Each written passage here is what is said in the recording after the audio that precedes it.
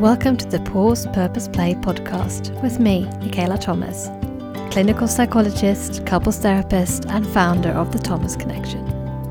I help high-striving busy people let go of the pressure of perfection to create more joy, connection, and compassion in their lives. On this podcast, we promote balance over burnout through giving you the permission to pause, the curiosity to find your purpose, and the courage to play. In this powerfully vulnerable and honest episode with Mandy Lehto, we explored the ongoing journey of healing from overachieving and not feeling good enough. Mandy shared her own experience of this work in progress, of trying to no longer base her worth on achievements and praise, and instead of feeling worthy for being who she is, imperfections and all. We explored the signs that her body was saying no to more striving, as well as the wake-up call she just couldn't ignore. We finished this episode by thinking about how imperfect people are more likable and get a deeper connection with others than seemingly perfectly put together people. Dr. Mandy Lehto is a personal and executive coach and writer living in London.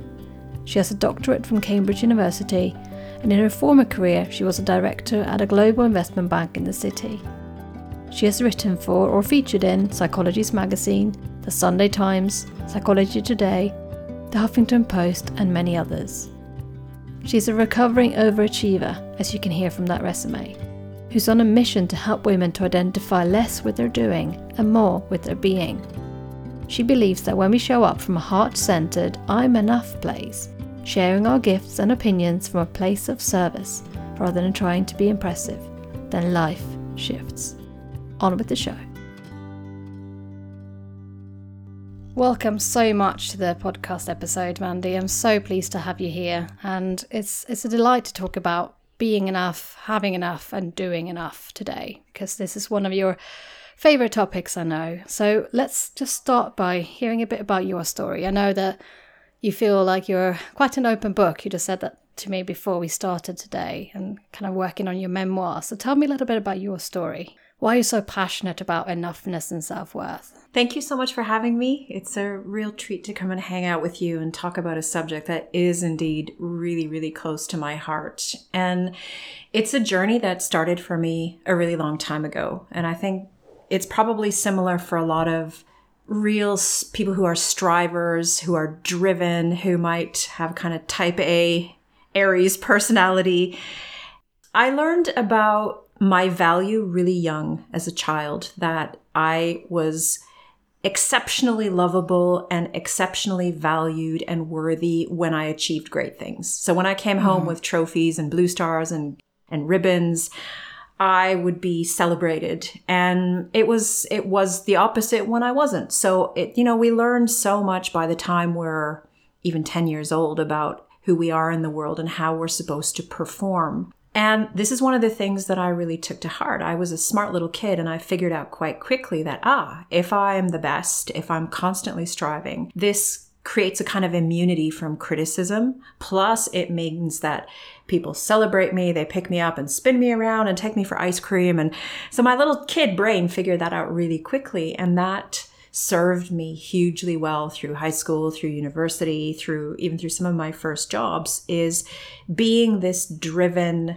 really determined, laser-focused person has massive, massive payoffs. So I think that was my realization that enoughness was something to be earned. And of course, as a child, I never languaged it like that. Like, actually, it's only recently that I've figured this out, having spent a lot of time coaching others on it, writing a column for Psychology's Magazine on it, and also writing a memoir on this very topic. It's a very recent phenomena that I realized I've spent my entire life hustling for worthiness, and I'm exhausted.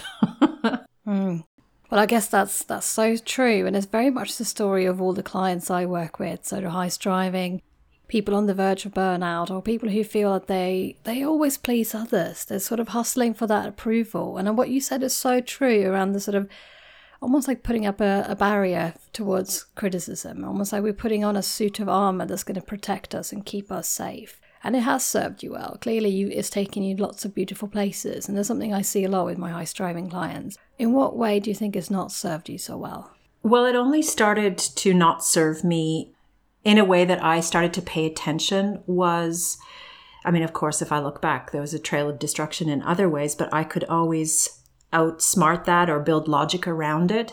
But it's only when the wheels started falling off for me physically, when I started to go into the tailspin of burnout and fibromyalgia. And a lot of people for many years had been warning me, you can't continue at this pace. And I would just think like, I would almost take that as a challenge. It's like, oh, you don't know me. You clearly don't know me. And I think the danger in being this kind of really driven place is there's always this nexting. It's this phenomena of nexting, and the ante needs to be upped at such a compelling, ridiculous rate to get the same buzz out of achieving. So I think there comes a time where I couldn't strive make a big enough goal that I could achieve that would give me the same dopamine hit or that would give me the same juice. Then I just kept throwing myself at the wall more and faster and bigger and what have you. And then my body was just like, we're not playing ball with this ridiculous punishing work schedule anymore. And there were signs along the way, but I didn't listen. And I would just like, okay, I'll drink some of that juice that tastes like grass clippings, and I'll take some spirulina tablets and, maybe chill out and read a novel at the weekend, get my hair done, something like that, and then go back to it. And I think in this case, for somebody I'm quite a smart woman, I have a PhD, but I was a bit about listening to all the signs that my body was starting to fall apart. And it was really only when I left my investment banking career, and then I had 2 small children, a newborn, and I started a business, and then I started another business, and I was determined to get it up to my same pay grade very, very quickly. And I just didn't pay attention to the signs that my body was desperate for rest. I blamed it on being the mother of a newborn, thinking, yeah, I can do this. I've done bigger things. And it was only slowly where I started to need more coffee during the day. I started to need a ridiculous amount of carbs. And then the only way I could bring myself down from being on that artificial high all day was drinking a glass or 2 or 3 of wine every evening to get myself out of that system. And then I'd wake up at 3 o'clock in the morning, completely wired, sweating, tossing, turning, and then try to get myself some more sleep for another couple of hours until I had to drag my sorry ass out of bed and start the kind of self-medicating with coffee. And I think because the urge to achieve, I actually think it's like an addiction. And the thing that's so insidious about it is we're praised for it. It's the only addiction that we get praised for. My dad was an alcoholic. He didn't get praised for that.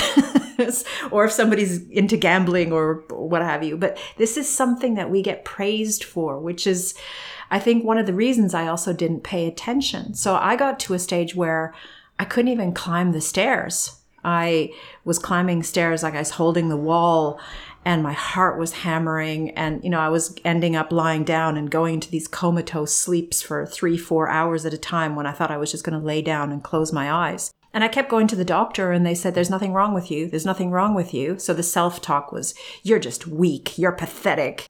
And those were some of the physical signs, and also the self-talk. I notice now in hindsight that my self-talk became less compassionate, less kind. I mean, I was never particularly kind to myself to begin with, but it felt like everything ratcheted up to a level where even I started to realize that this was not sustainable. What made you realize that after ignoring the early warning signs for so long and almost seeing that as a challenge accepted? I am not weak. I should be able to do these things that other people tell me that I can't do. What did you actually, when did the penny finally drop? The penny finally dropped when I was at the gym, and because the doctors had told me that nothing was wrong with me, I decided to hire the most intimidating looking personal trainer on their website with these big legs like mature oaks. And he had me do high intensity interval training because I said, I want energy with 3 exclamation marks on the form that I filled in. So he had me doing this high intensity interval training, and basically you run on the treadmill full throttle for a couple of minutes. I was like practically foaming at the mouth. And then you slow down and doing this. And they said, now we're going to do boxing. And I completely collapsed doing the boxing. And I dragged myself home and had a shower. And I got into bed. I was freezing, like as if I'd come out of an ice bath. And I completely blacked out for a couple of hours. It was only when the school was ringing saying, oh, is there some kind of a mix-up with your daughter's pickup today? I'm still in my robe with this like sheet marks on my face and jumping out of bed. And I just thought, oh man, this can't go on. Yeah. And that's a real wake-up call for you. It is. And then that together with I think I was trying to hide it from my husband. I was trying to hide it from I didn't want to face it myself, that I was weak.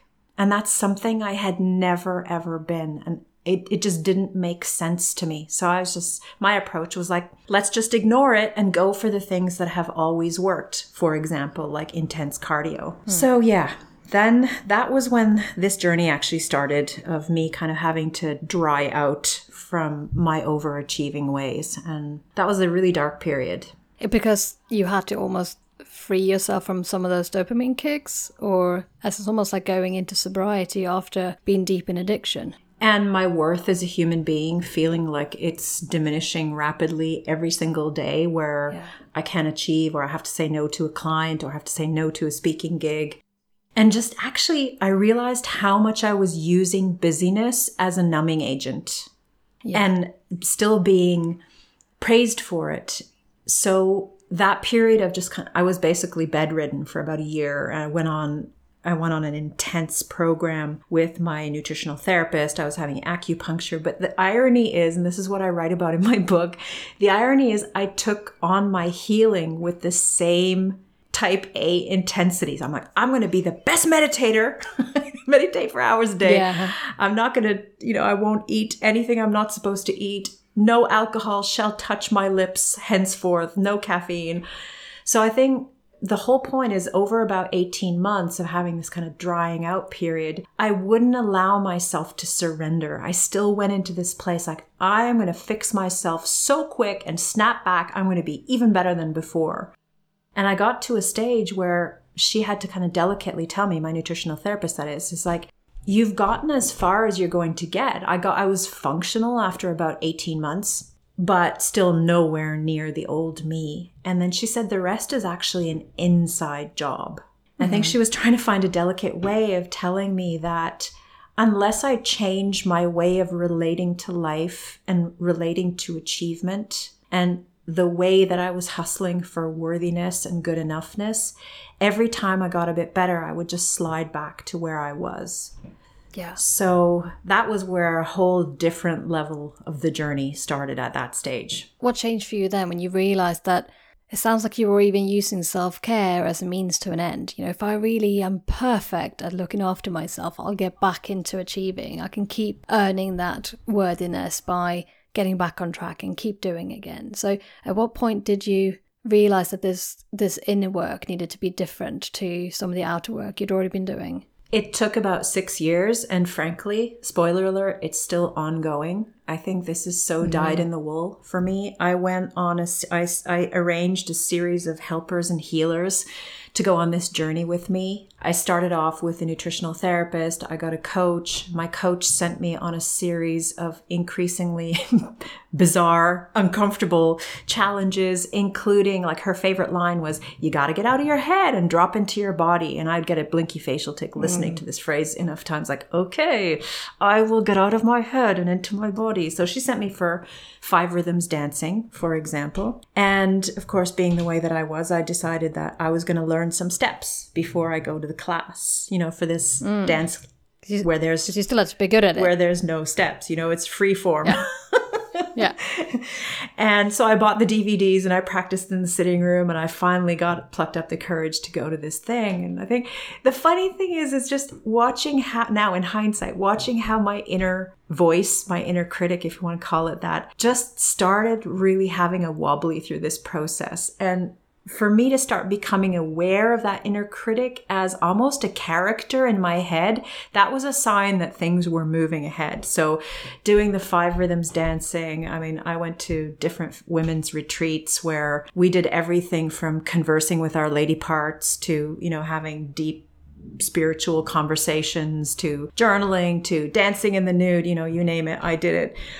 And then there was this constant realization that no matter how well I did that thing, it wasn't scratching the itch. And I didn't want to surrender. I thought surrender for me was equated with giving up. And it was only after seeing several other healers and traveling to different parts of the planet and sitting on a mountainside in Sedona with a healer and having a former Navy SEAL walk all over my body and release stuff, I started to realize that actually what I didn't want to surrender to was my feelings. And that's what I had been numbing out all of my life, was my feelings of not enoughness, my feelings of what if I'm not the best? What if I don't even want to be the best? All of this doubtful dialogue, this imposter syndrome, these squinchy young parts of myself that were never validated for just being without having to constantly be doing and achieving and winning.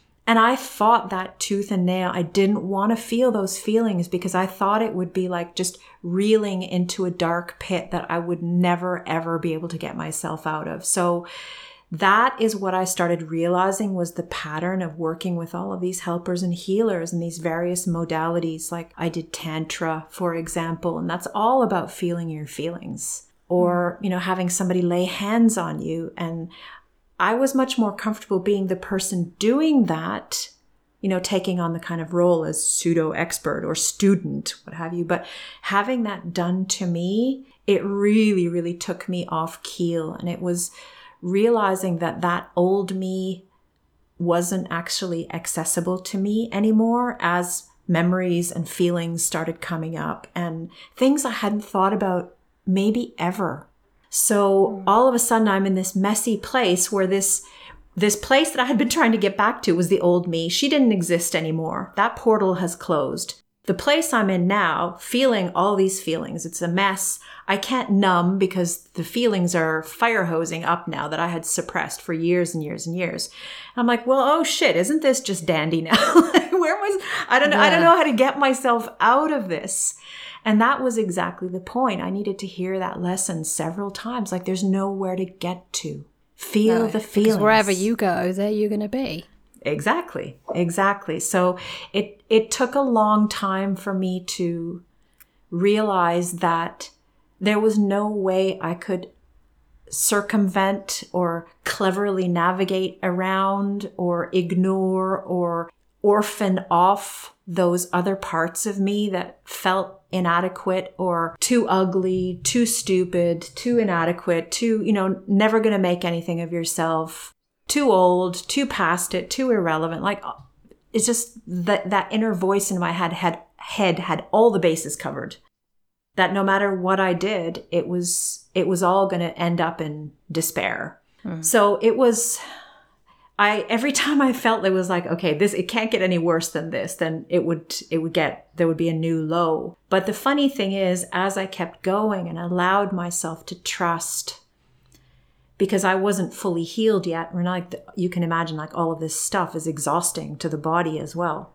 So there was a certain time where I just had to allow myself to, when I realized there was no going back, I just didn't have the energy. And maybe that was the place of just allowing these feelings to kind of hit me. And then realizing like, oh, I'm not going to actually die of these feelings. It's uncomfortable, but I can endure this breath by breath.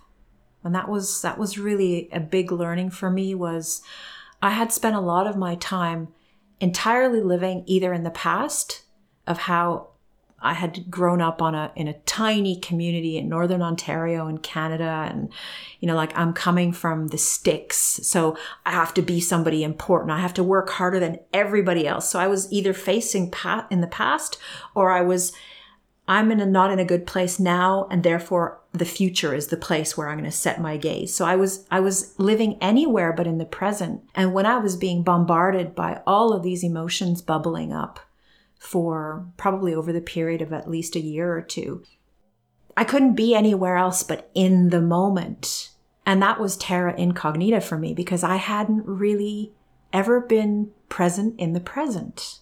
And you had lots of different ways of preventing yourself from staying in the present by either upregulating with caffeine or HIIT classes or other energizing things, or downregulating with other substances like wine, and to never really have to be just as you were, to never have to just sit there. And this is something which we know from the research around perfectionists working through mindfulness, that actually it's highly aversive for a lot of people. They hate the experience because it brings into mind and focus what they've been trying to suppress. So no wonder that you did everything within your power, even in your own healing journey, to not have to do that. You know, there was lots of things, lots of boxes you could tick through working with other parts of your body. Thinking about acupuncture, all of these things will bring up emotions if we allow them to. Yeah. Mindfulness will be highly emotive if we allow it to.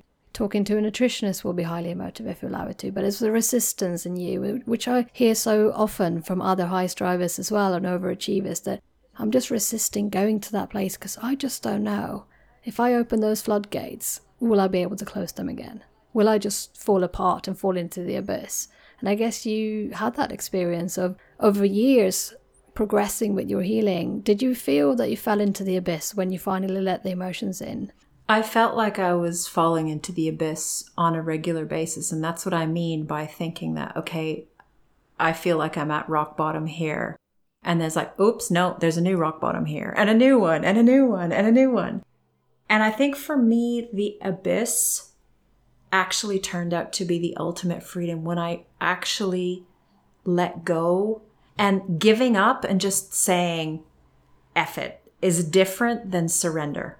And it took me a while to realize the difference that surrender, for me anyway, I'm certainly no expert on this. I'm still in flight in some ways. So for me, surrender was really about that the energy was coming from a loving, trusting place. Because as I started coming out the other side, some of the people that I had learned to trust who had gone through similar journeys, they said that my attempt to manage my image constantly, that I had my life together, that I was successful, that I always looked very put together, all my Instagram feed was perfect, all of this. There was one coach in particular that we were at a mastermind together, and he said something so interesting to me. He said, first of all, he opened it by saying, oh, you're so impressive. You're so accomplished. You have a PhD from Cambridge. You have this super successful coaching business working with amazing leaders from all around the world. And you have 2 very accomplished children, and you have a beautiful home. And he was saying all those things, and I felt myself kind of puffing up a bit, like, yeah, somebody finally sees me. And then he leaned in and he looked at me, and he had these swimming pool blue eyes, and it felt like he was looking right through me. He said, I want to tear that shit down. Wow. Because he knew that that's where you were basing your worthiness on all those achievements. It's almost like he was reading out your life as a resume. Yes. And it completely blindsided me because of the way he had positioned it. And he was direct, but he did so in such a loving way. He said, who you are is so much more compelling, warm, beautiful, loving than who you're trying so hard to be. He said, all this stuff that you do to try to impress all of us, and he meant in this mastermind group, he said, actually, it keeps me disconnected from you. And I just found that I had never thought of that before, that the very thing that since a child I had learned would give me love, all of a sudden somebody that I really trusted was telling me that very thing was actually getting in the way of the thing that I wanted more than anything, which was deep connection and not to have to perform all the time. So that was like a lightning rod moment for me. Yeah. And it's so powerful to have that realization that the one thing that has served you well before is now starting to interfere with living a valuable life, not allowing you that deep, meaningful connection anymore. And it's fascinating when we look at the research around how perfectionists are perceived by total strangers. Having, a conversation with someone and appearing to be perfect, and then having the same conversation with someone else and just appearing to just be yourself, just talking about whatever you want in a real way and being kind of authentic and vulnerable.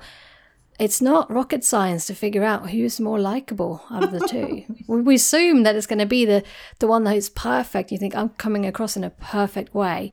But it's actually not very likable because it's not tangible. It's just facade. It's not just surface. I don't know who you are behind all of that, saying all the right things.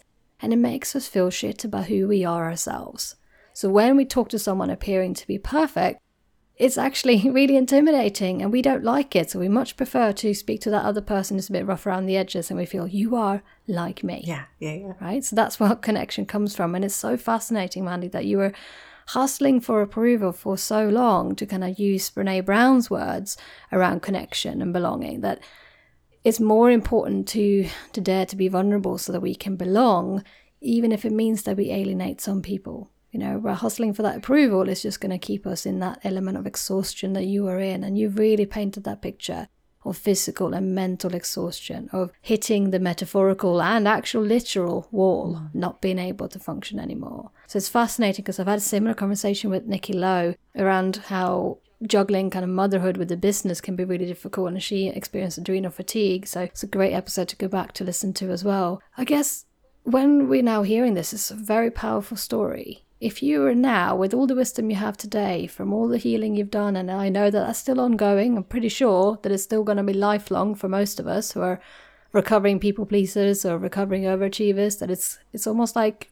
sobriety from addiction. You're still going to be an addict for the rest of your life, even if you haven't touched alcohol for a long time. When you look back at it now, with all the wisdom you have today, what would you say to yourself, seeing yourself lying there in bed, trying to get up, trying to frantically do all the things that you were previously doing, trying to get back into the achievement? What would you tell her? What would you tell that older version of you? Or younger version of you, sorry. It's the same thing I would tell myself now, and do tell myself on a regular basis, is just hold it lightly. Hold all of it lightly, because I realized how much I had been white-knuckling through all of my life.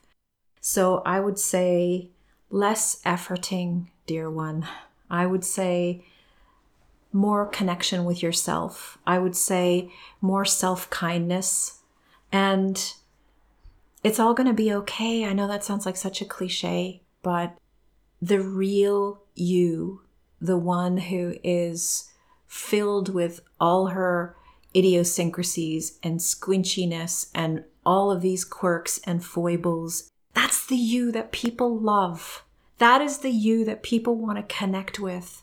And let her out. Like, all of us have a part of us that's vulnerable, and we all have our own variation of weird. And these are the things that make us so interesting and lovable, that when somebody thinks about you, who might be on the other side of the world, and they think about you and a smile creeps across their face and they get that kind of warm center feeling in their chest when they think about you. It's not because your hair was on point every time they saw you. It's probably the way that, you laughed off key after drinking a couple of glasses of champagne, or your great hugs, or what a great listener you are, or how you watch somebody's kids when they were on their knees with exhaustion. It's those sorts of things that actually matter, not the stuff that we think matters. That's what I would do. And then I would give her the biggest hug, and we'd probably cry together. And it's actually so poignant, because I still do this. I have to remind myself of this on a regular basis, because as you said, it doesn't go away. It's so imprinted. It's old habits, isn't it? And the brain loves familiarity, so it's going to look for patterns that it recognizes to replicate that again. Because, it's better the devil you know. It's something that we think is tried and tested. I'll do it again, even though I know it doesn't have the best consequences. The human brain is funny that way. And I guess we've been talking a lot about this journey of recovery, from overachieving, from high striving. And when you think about yourself in the present moment, because you are still achieving things, a lot of people assume that if we then lay down these weapons, if we surrender into this, it means that I'm never allowed to achieve again. And that's often we get caught up in the sort of all or nothing around achievement, that it's not either or. It's not either you achieve to your death, or you do nothing and you become lazy and complacent. We can still use our energy and our passions to pursue our purpose, but not in a way that's kind of costing us an arm and a leg. So when you look at yourself today, what do you do on a kind of on a daily or weekly basis to try to get that balance, to try to switch off from achievement? What do you do to pause? One of the things that I do is I meditate a lot daily. That's a non-negotiable for me. And I journal occasionally. One of the things that I journal about or I meditate about is, remember when I told you I sat on that mountainside in Sedona with a shaman? He said something that forever changed my life. It just wasn't the right point to reveal it in the story there, but this is the right moment. He said to me, Mandy, you think that you've become so successful because of your overachieving? And then he sort of smiled and paused. And then he said, you've become successful in spite of your overachieving, not because of it. Yes. And all of a sudden, I just had this, my eyes turned into spirographs. I was like, what? What did you just say? And it made complete sense. It was one of those cosmic moments where the right word hits you at the precise ripeness of your ability to take that to heart and not deflect it, not intellectualize it. It just landed perfectly. And I will never, ever forget that moment. That was like a real game changer for me. So when I started to learn how to create habits around being successful, not because of my overachieving, but in spite of it, I understand differently. See, that gives my brain, because I have I'm very heady. It gives my brain something to do when I instruct it. If I were to be successful, not because of my overachieving, but, because of who I am, what would that look like? If I make that into a calendar, if I make that into how I become successful, it means that I give spaciousness to myself every day. And I do that by meditating. I absolutely suck at meditating when I'm left to my own devices because I just look at the skirting boards or wonder how many minutes have passed. So I use an app. I use the Calm app. There's a couple of those the meditations on there that I have on repeat, and they just work for me. I make sure that I'm sleeping properly because I get all crotchety and radioactive if I don't have enough sleep. So sleep has become non-negotiable. And this is again how I'm interpreting the shaman's words. It's not because of my overachieving. It's in spite of it. So if I were creating this life, this is something I would encourage all listeners to do. That if you think about being successful because of you, because of how you be in the world, and because people love spending time around you, what would success look like? How would that fit into your day? So that also means I need to move my body. Even exercise went off the table when I got desperate.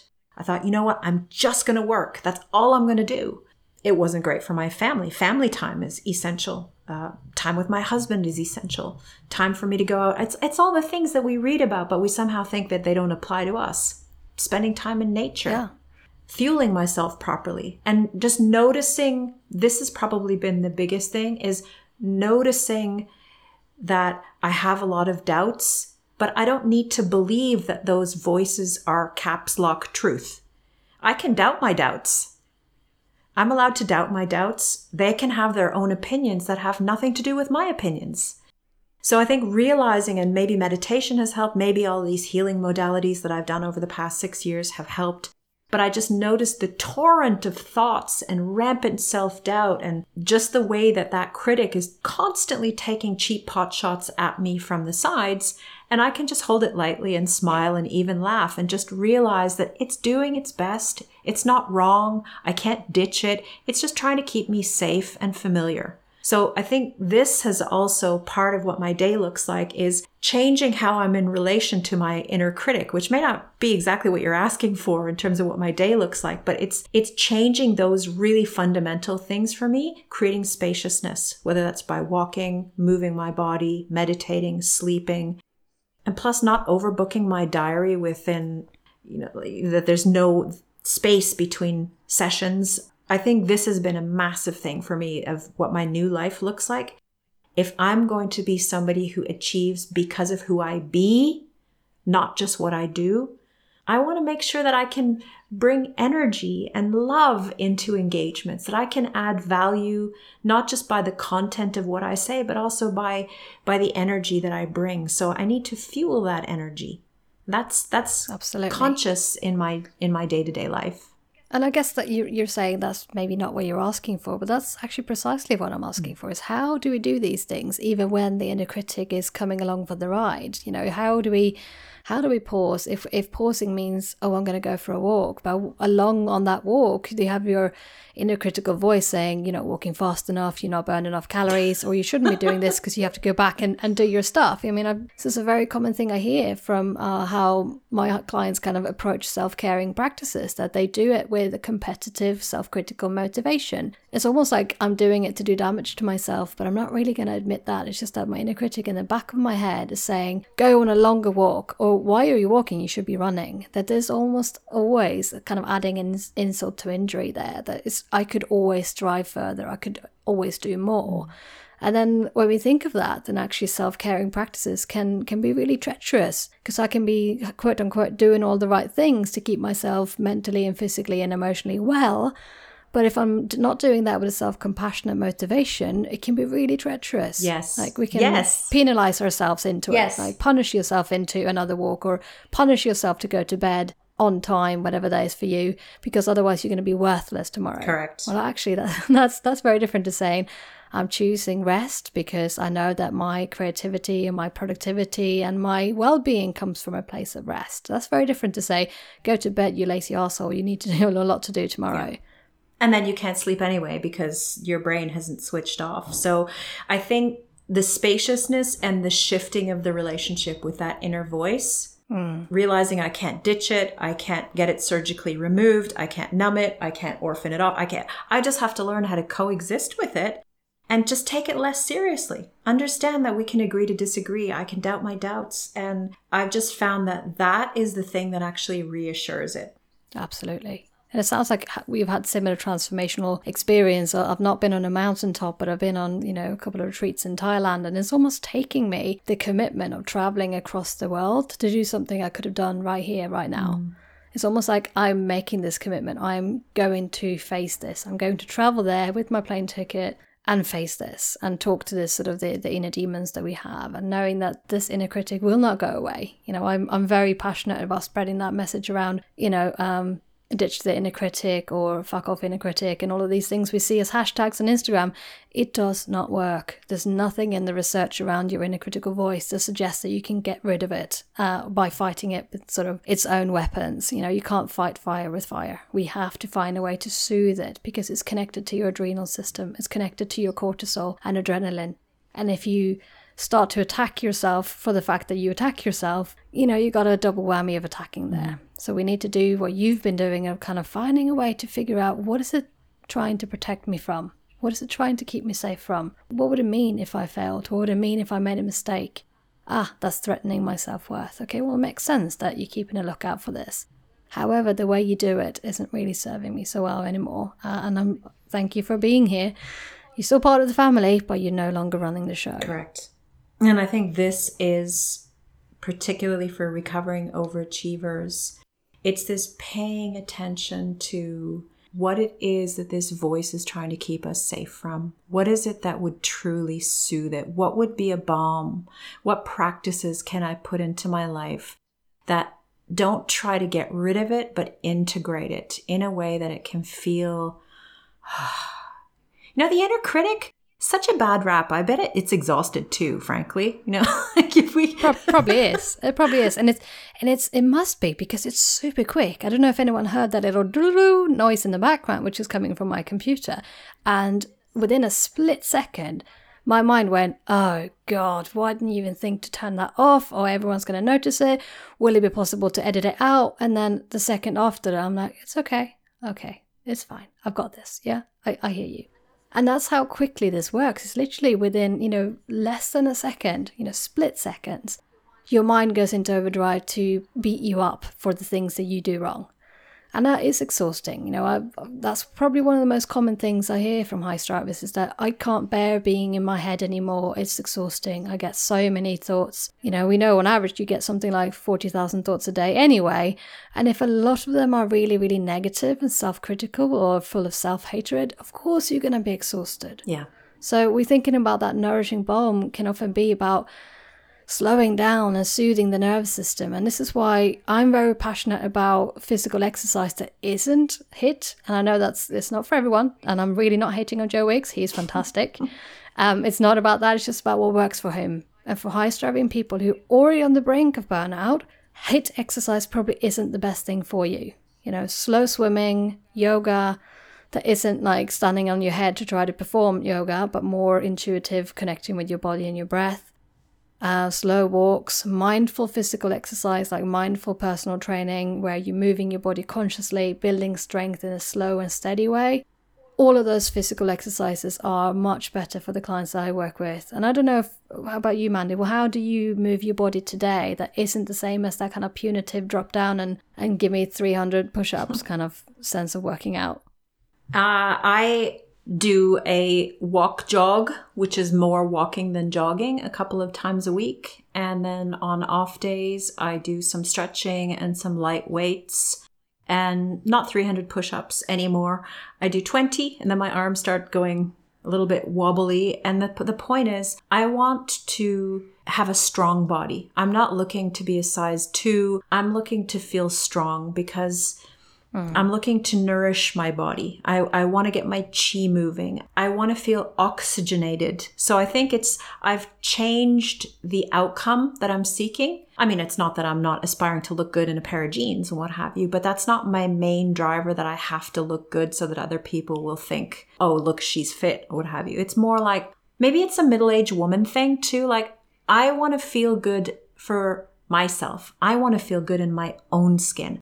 I want to be able to create my own standards as opposed to trying to upkeep the impossible standards that, when left to its own devices, my inner critic will give me. So there's a lot of things that change in middle age, and a lot of things that we always as a society tend to focus on the bad things. But this is one of the things too, as I'm rising from these ashes of fibromyalgia and adrenal fatigue and exhaustion and just leaving an old way of being behind. One thing that I'm really stepping into is this feeling deeply empowered as a woman who, this ain't my first rodeo. Like, I've been around for a while. I know who I am. I know what I want. And I'm just not available for things that sap my energy or where I feel that my worthiness is somehow not under my own control. And that's where we're coming back to those non-negotiables, that you're protecting, fiercely protecting your time and the self-care practices that you need from a self-compassionate point of view, not because you want to punish yourself, but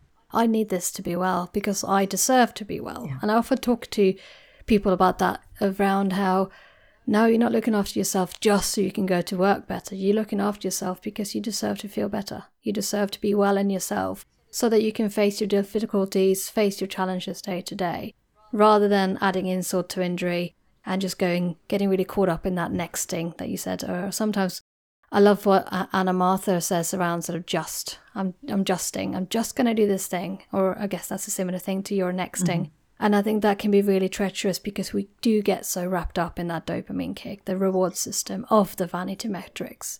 The vanity metrics could be how many likes and followers you have on Instagram, or which size you get into, or what the scales say. But none of that really says anything about our true worth and what we actually find meaningful and matters in life. So as we're bringing it to a close now, I just want to think about one more thing, because I think we talked a lot about how we can pause without it being punitive, and clearly what you're passionate about. So we talked a lot about sort of purpose and moving forward with a different mindset. But let's think about play. How do you play, Mandy? What is fun, creative, and innovative for you? One of the ways that I love to play is writing. I used to write in my closet at home growing up in Canada, sitting in there like writing novels, poems, short stories, and then I would rip them up and burn them lest somebody look at them and point and laugh. When I grew up, when I was doing my PhD, I was going to be all very, very serious, be a professor, and then I ended up working in the city. And I had this little flirtation with writing again. I started to court this magazine editor, and I was sending her ideas, and I was basically trying to wear her down so that I could send her a piece of writing.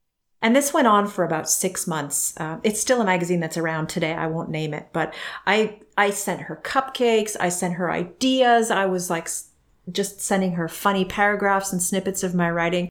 And finally one day she said, "Okay, Mandy, You get A plus, you know, that dopamine kick right there. You get A plus for persisting. Send me a piece. Send me a piece and we'll see if we can get into the magazine. I completely froze and I deleted the email. And that was like in my late 20s. And then I keep coming back to this, and I got so frozen by the idea that my writing had to be something, as opposed to it could just be for pleasure. So this whole journey that I've described to you today, I've been working on a book of this for the last 6 years. I don't know if it's ever going to be something. It's out agenting at the moment. And at the beginning, when I was working with my book coach, she's like, oh, this is going to be a New York Times bestseller. And again, I froze. And I thought, I wonder what's going on there. Isn't that interesting? And then I realized that when my fun thing, when my pleasure thing all of a sudden had to be something, that's when I would freeze up. And the way that I've been able to just allow this to be a place of play and a place of fun for me is it doesn't need to be successful. It doesn't need to be a bestseller. It doesn't need to be life-changing for millions of people. I mean, I would love that, but that's not my objective for doing it. So this place of play for me is sitting at the page. And I mean, some days it really sucks big time and I can't get anything out, or it sounds terrible, but it's a long game. And being able to take pain and to process it in a way that it makes sense and it can become a thing of beauty in hindsight, the way I've mosaicked it together, that for me feels really nourishing. And really rewarding in a different way to the fitful, little kicks of dopamine, which is funny really, because if anyone who's published a book or written a bigger piece of writing know it's a long end game, that you actually don't get much reward throughout the process. It takes a very long time from, the budding idea to this book is out in your hands. And I know that firsthand as my first book is out next year in January. And Yay! I had the same elements. Yeah, I'm very, very proud of it. But I had the same elements when I had, an amazing glowing endorsement from Anya Hayes. The first line said, "This book will change lives." And I just went, oh my shit, fuck. What? It won't change lives at all. Or what if it will? And how will I cope with that? And, it's that one of those things that we don't just fear failure, we fear success as well. Yes, this is what I mean. It's like the inner critic hedges against any possible scenario. And I just thought, you know what? I'm not available for that anymore. I'm doing this for me. So to say that this book is going to change 1 million lives, that's not my business. All I can do is show up and have as much fun as I can. And fun doesn't always mean like euphoric and blissful. Sometimes it's hard work, but there's pleasure in working through wanting to quit at something. There's pleasure for me in allowing my creativity and my imagination to unfurl and think, you know what, this is the place where I feel like I need to rein myself in. What if I didn't rein myself in? And often those are the best pieces that my editors love.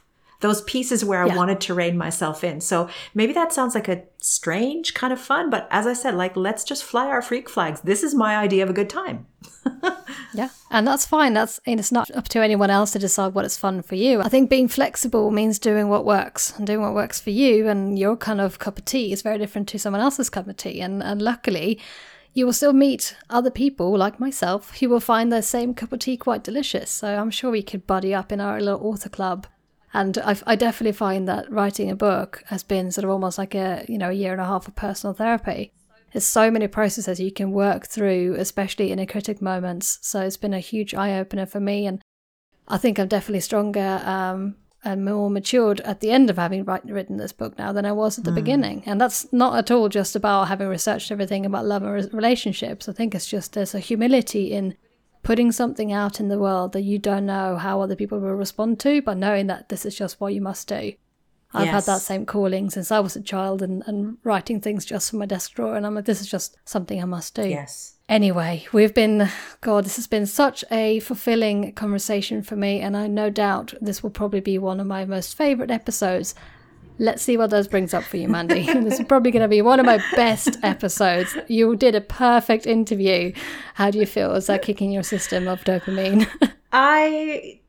My intention for this conversation was to spend time with you and to connect and to have fun together. So if this ends up transforming lives and people enjoy it, yay, that wasn't my objective. Yeah, I was semi-winding you up, but I can sort of hear it as well, that the discussion we've had will be very well aligned with the people who are tuning into the podcast, so it's great. And one final thing I would ask for you is that I ask all my guests to try to give something tangible as a little takeaway to give the listeners, and that can be either a permission you want to give them or any pressure you want to take off them. What would that be? I would offer that same piece of wisdom that the shaman gave to me as the biggest gift of my lifetime on the side of that mountain, saying, you think you've become successful because of your overachieving. Think again, you've become successful in spite of your overachieving. And I would really invite them to sit with that and think, if it hasn't been my overachieving and my constant hustling for worthiness, what has it been then that's made me successful? And how can I create my life around that beautiful, nourishing, self-compassionate core? And just as a little aside, now that I've started to live more intentionally from that place, my business has skyrocketed. Things have become more easeful. I have so many beautiful friendships developing. Abundance is coming my way. Like it just feels like, wow, I wish I would have known this sooner. And I just feel in a happy place. It doesn't have to be a hustle. I don't need to be a heartaholic. No. Thank you so much for sharing all of that, Mandy. And just to add to your vanity metrics, of anyone wanting to follow you, where can they find you? I have two main places where I hang out. One is on Instagram, so you'll find me there. I'm sure that will be in your show notes. And I also would love people to head on over to my website. I do something which is a little shot of inspiration on every weekday called the Daily Moxie, which is a couple of sentences that lands in your inbox first thing in the morning, depending where you are in the world. And it just really helps you to be, it's almost like a compass for your day. It either is a provocative, loving butt kick to get you to look at things differently, or it just makes you think or reconnect with your purpose. So I would love for people to come and hang out with me on Instagram and or on my website. Which both have your name, mandylehto.com, and Mandy Lehto on Instagram as well. But I will put that in the show notes as well. So thank you so much for joining me. I'm sure we could talk for the rest of the afternoon, but we also need a little rest now. So let's leave it here. And thank you so much for coming. Thank you for having me.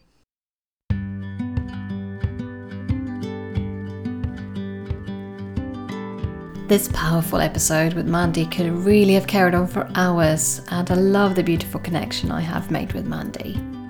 She has kindly invited me onto the Enough experiment for Psychology's magazine for December in this year. So if you're interested in building your self-worth with a little bit of experimenting, do come along to Psychology's magazine's website and have a look for the Enough experiment.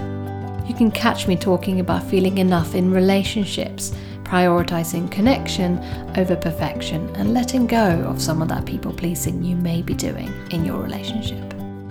And until the next time, as always, please do try to take care of yourself.